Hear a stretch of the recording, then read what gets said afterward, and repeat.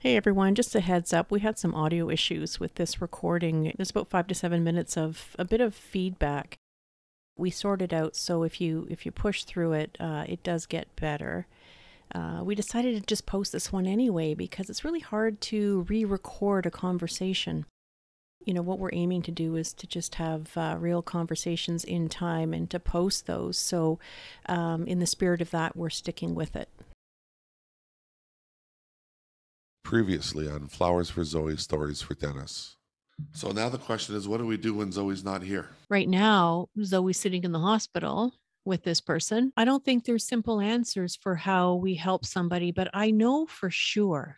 One thing I absolutely know for sure is we should never let go of anyone.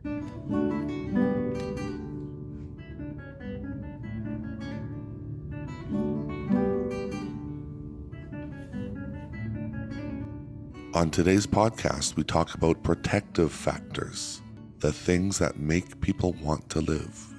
If you feel activated by anything in today's show, make sure you reach out to somebody and talk.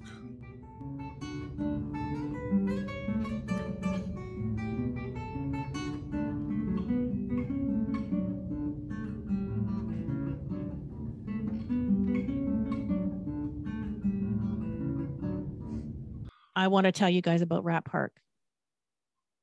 Okay. This is all about early research. Early research on drug addiction was conducted on rats. So, fun fact, what do you call a group of rats? Do you know? I don't know.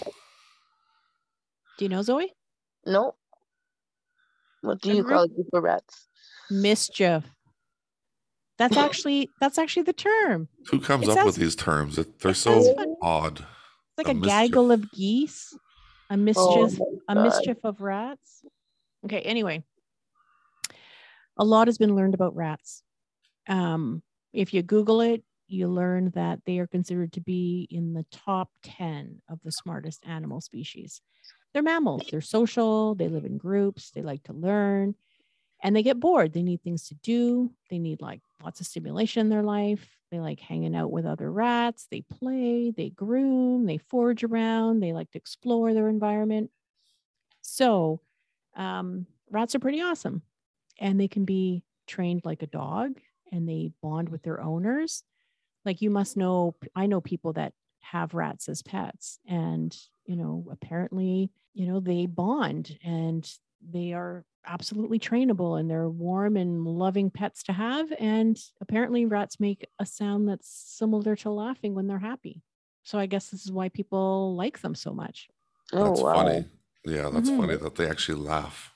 Yeah. I don't even know if it's laughing, but they say that when they're happy, they make this sound that kind of sounds like laughter. And so maybe we're just, Interpreting it like that. yeah, maybe. So, we're feeling all warm and fuzzy about rats. So here's the part that might be a bit of a trigger warning or maybe be upsetting for some people to hear. But, back in the early days, just like now, I mean, research has always been done using animals. Not always, but back in the early days of addiction research, rats were placed in cages. They were often alone and they would conduct research on drug effects. This is how we learned. So these lab rats were given in this, one of the older, one of these early research projects, what they would do is they would, so here's the rat in a cage and they would give the rat two water bottles and one would just be plain water and one would be laced with heroin or cocaine. And then, scientists would sit back and they'd observe and they'd be like, okay, what's going on? And so here's the not so nice part. And maybe you're not going to be all that surprised to hear it. But the rats in these studies essentially just kept repetitively hitting the lever of the drug laced bottles and they would just press the lever, press the lever, press the lever until they overdosed and died. That's horrible. Yeah, that's horrible. Yeah. So we don't do that today to rats? I would hope not.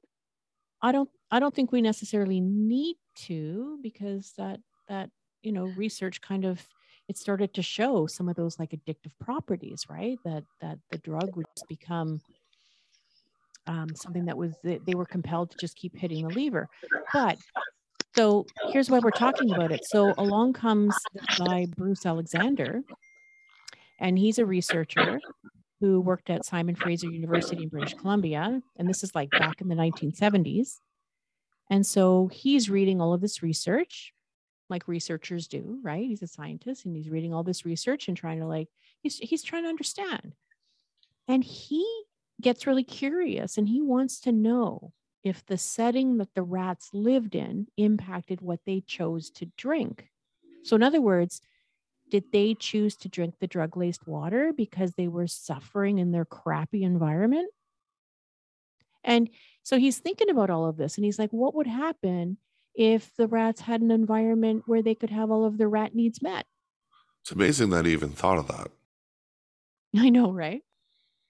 So picture this scientist with this like thought bubble above his head and he's like got all these questions and these curiosities and he's like, what if these rats just had like an amazing place to live? Would they still have overdosed on the drug water? You probably see where this is going. The rats that got to be in Alexander's research, they had a much better time because what he did was he designed Rat Park. And Rat Park had all the things that rats like and all the things that they need to be happy. They got to live with other rats. They could socialize. They could explore tunnels and play and sleep together. You know, they were hooking up. It was pretty good for a lab rat. So they literally, instead of going to the drug-laced water, when they were happy, they went to the regular clean water. Yes, you are right. But here's the thing. He was testing his hypothesis. He set up the experiment to have the same controls. And you guessed it, Zoe. So they had the plain old water and they also had the bottle that was laced with opioids or cocaine. And yeah, they sipped the drugs too, right? Like they still used it, but not in the same way. They didn't binge on the drug water and they actually drank some of the plain old water too. And the most important part that came out of this experiment was that none of the rats died from an overdose. Holy shit. None of them died from an overdose. None of them.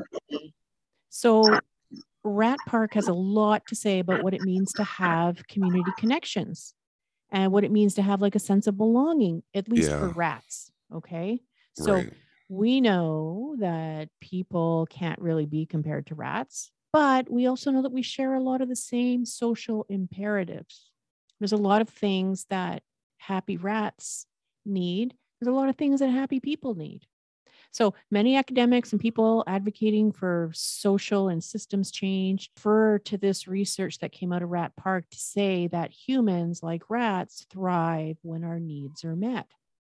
If you really want to dive into this and learn more about it, you can find a really cool article by Dr. Lloyd Sederer in 2019. He wrote this article in the Psychiatric Times, and it's called What Rat Park Could Teach Us About Addiction.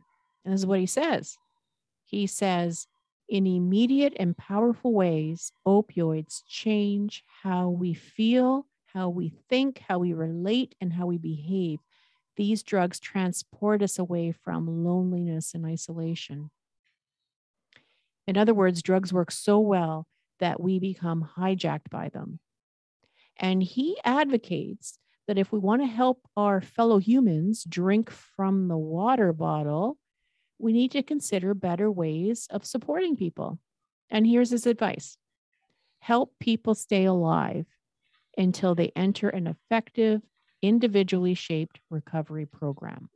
That makes so much sense. It's pretty cool, right? Yeah. It's sad, but it's pretty cool at the same time. And it's really connected to what you quoted yesterday from Gabor Mate about the primary and the secondary problem. Mm-hmm. I wasn't there for that. What was the primary and the secondary problem about?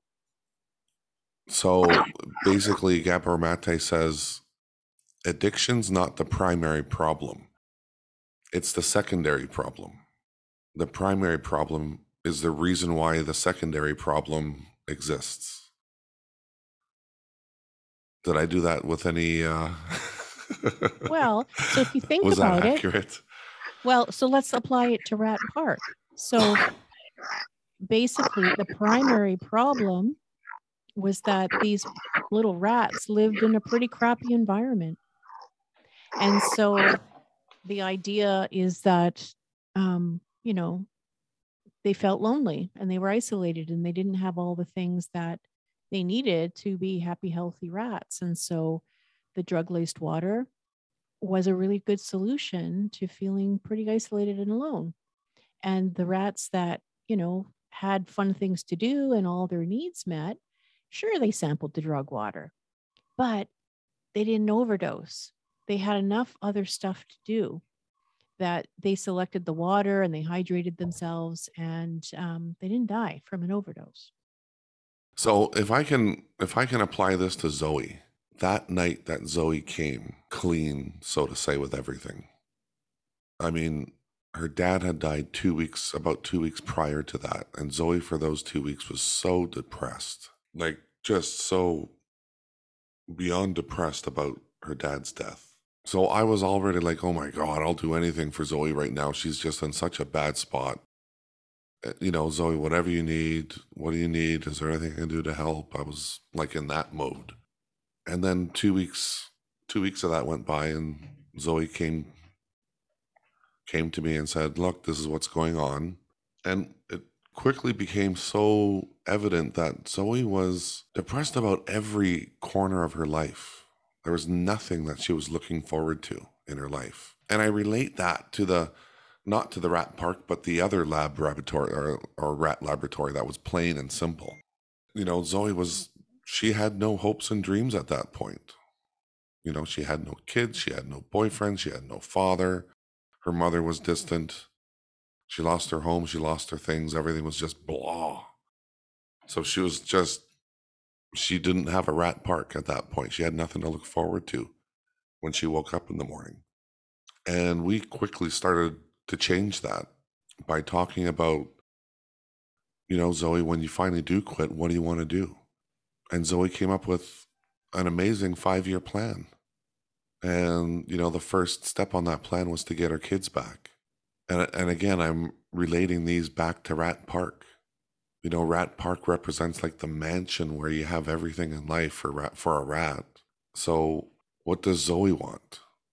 What are Zoe's hopes and dreams? And let's just not talk about it, but let's actually have a plan for it. Zoe wants her kids back. She wants her kids back in a home. She wants a house. So what's it going to take to get a house?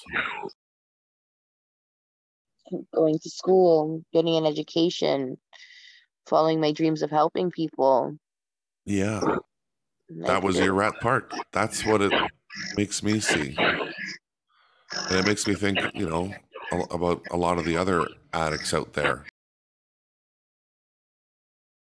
Someone that is, I don't know, just so down with no hopes and dreams. How do they get out of an addiction like this? Like the addiction has such a good hold on them. What's their 5-year plan? Yeah. How bleak is it? And I just bet you that is, I don't know, correlated somehow. I don't, it just seems to make so much sense that would be correlated. Are you hearing all the feedback? Yeah. From me? I think it is. Do you hear it, Zoe? Zoe, when she was on her recovery journey, that 5-year plan played a big part, I think. I mean, Zoe, you tell us, how important was that 5-year plan to you? It was really important to me. What were you going to say? It's kind of a loaded question, I know. But... Yeah, a little bit. But no, it was important to me because it gave me something to hold on to, something to look forward to, something that I had set in stone that I knew I wanted to do.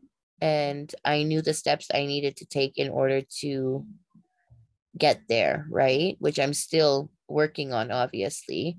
I still have a ways to go with it, but it gave me something to hold on to, something positive to look forward to. Yeah. Yeah.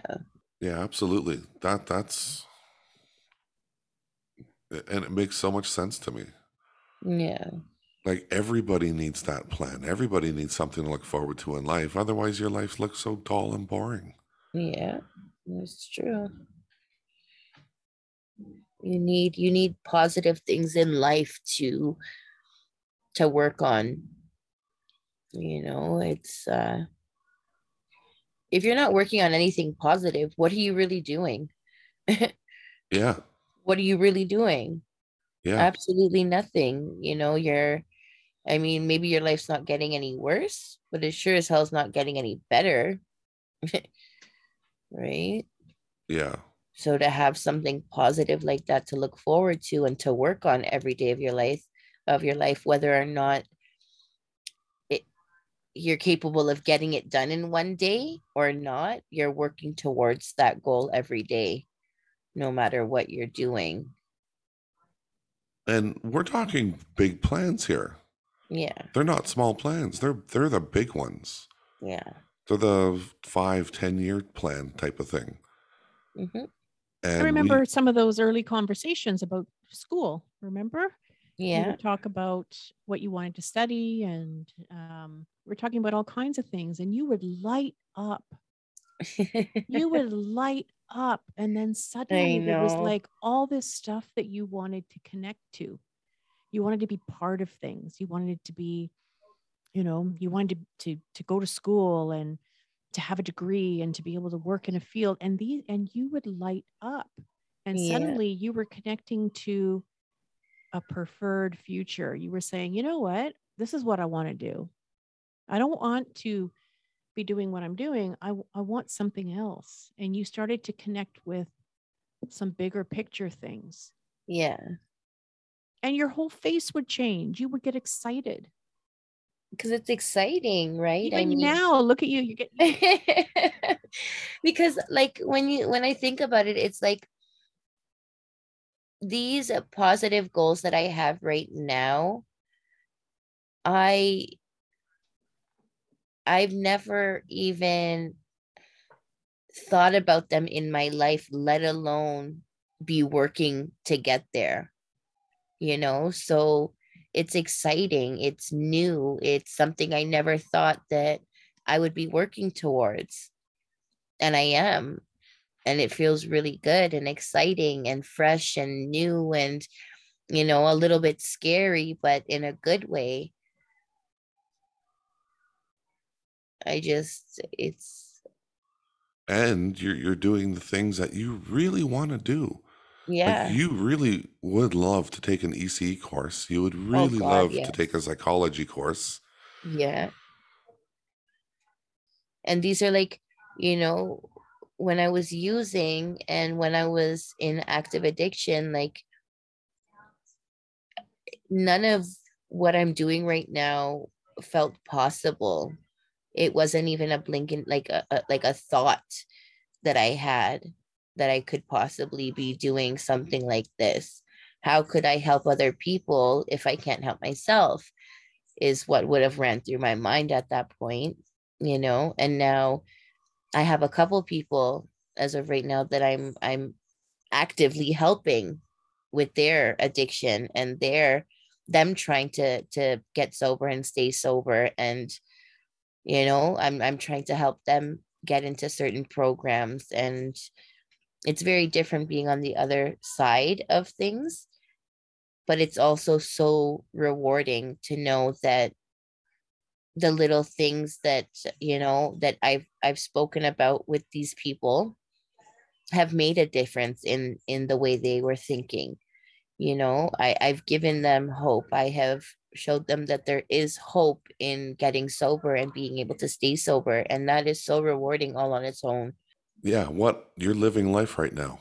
Yeah. I mean, that's my personal mantra in life is to serve other people. I think we spoke about that before, is if everybody were to just ask a person once a day, what could I do to make your life or your day easier for you? If everybody were to ask that question to somebody a day, the world would be such a better place.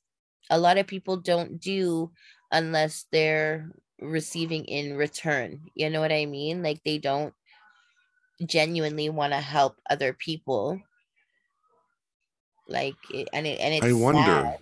Yeah, I wonder about that. I think it's contagious when you help somebody one time. I think it's Mhm. contagious and you see the benefit right away because you Yeah. do get a great feeling when you help Oh God, somebody. it's rewarding, right? It's You feel very so rewarding. good. Yeah. Yeah. I agree. Yeah. I So, just I just think that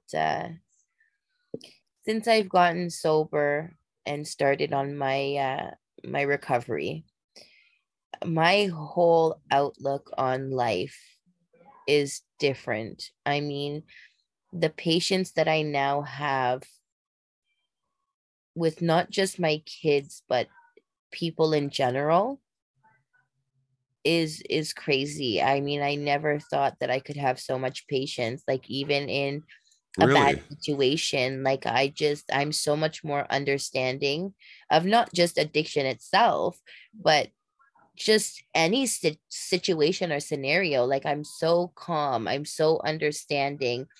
Like I try to put myself in other people's shoes to see why they feel that way or why they think the way they think.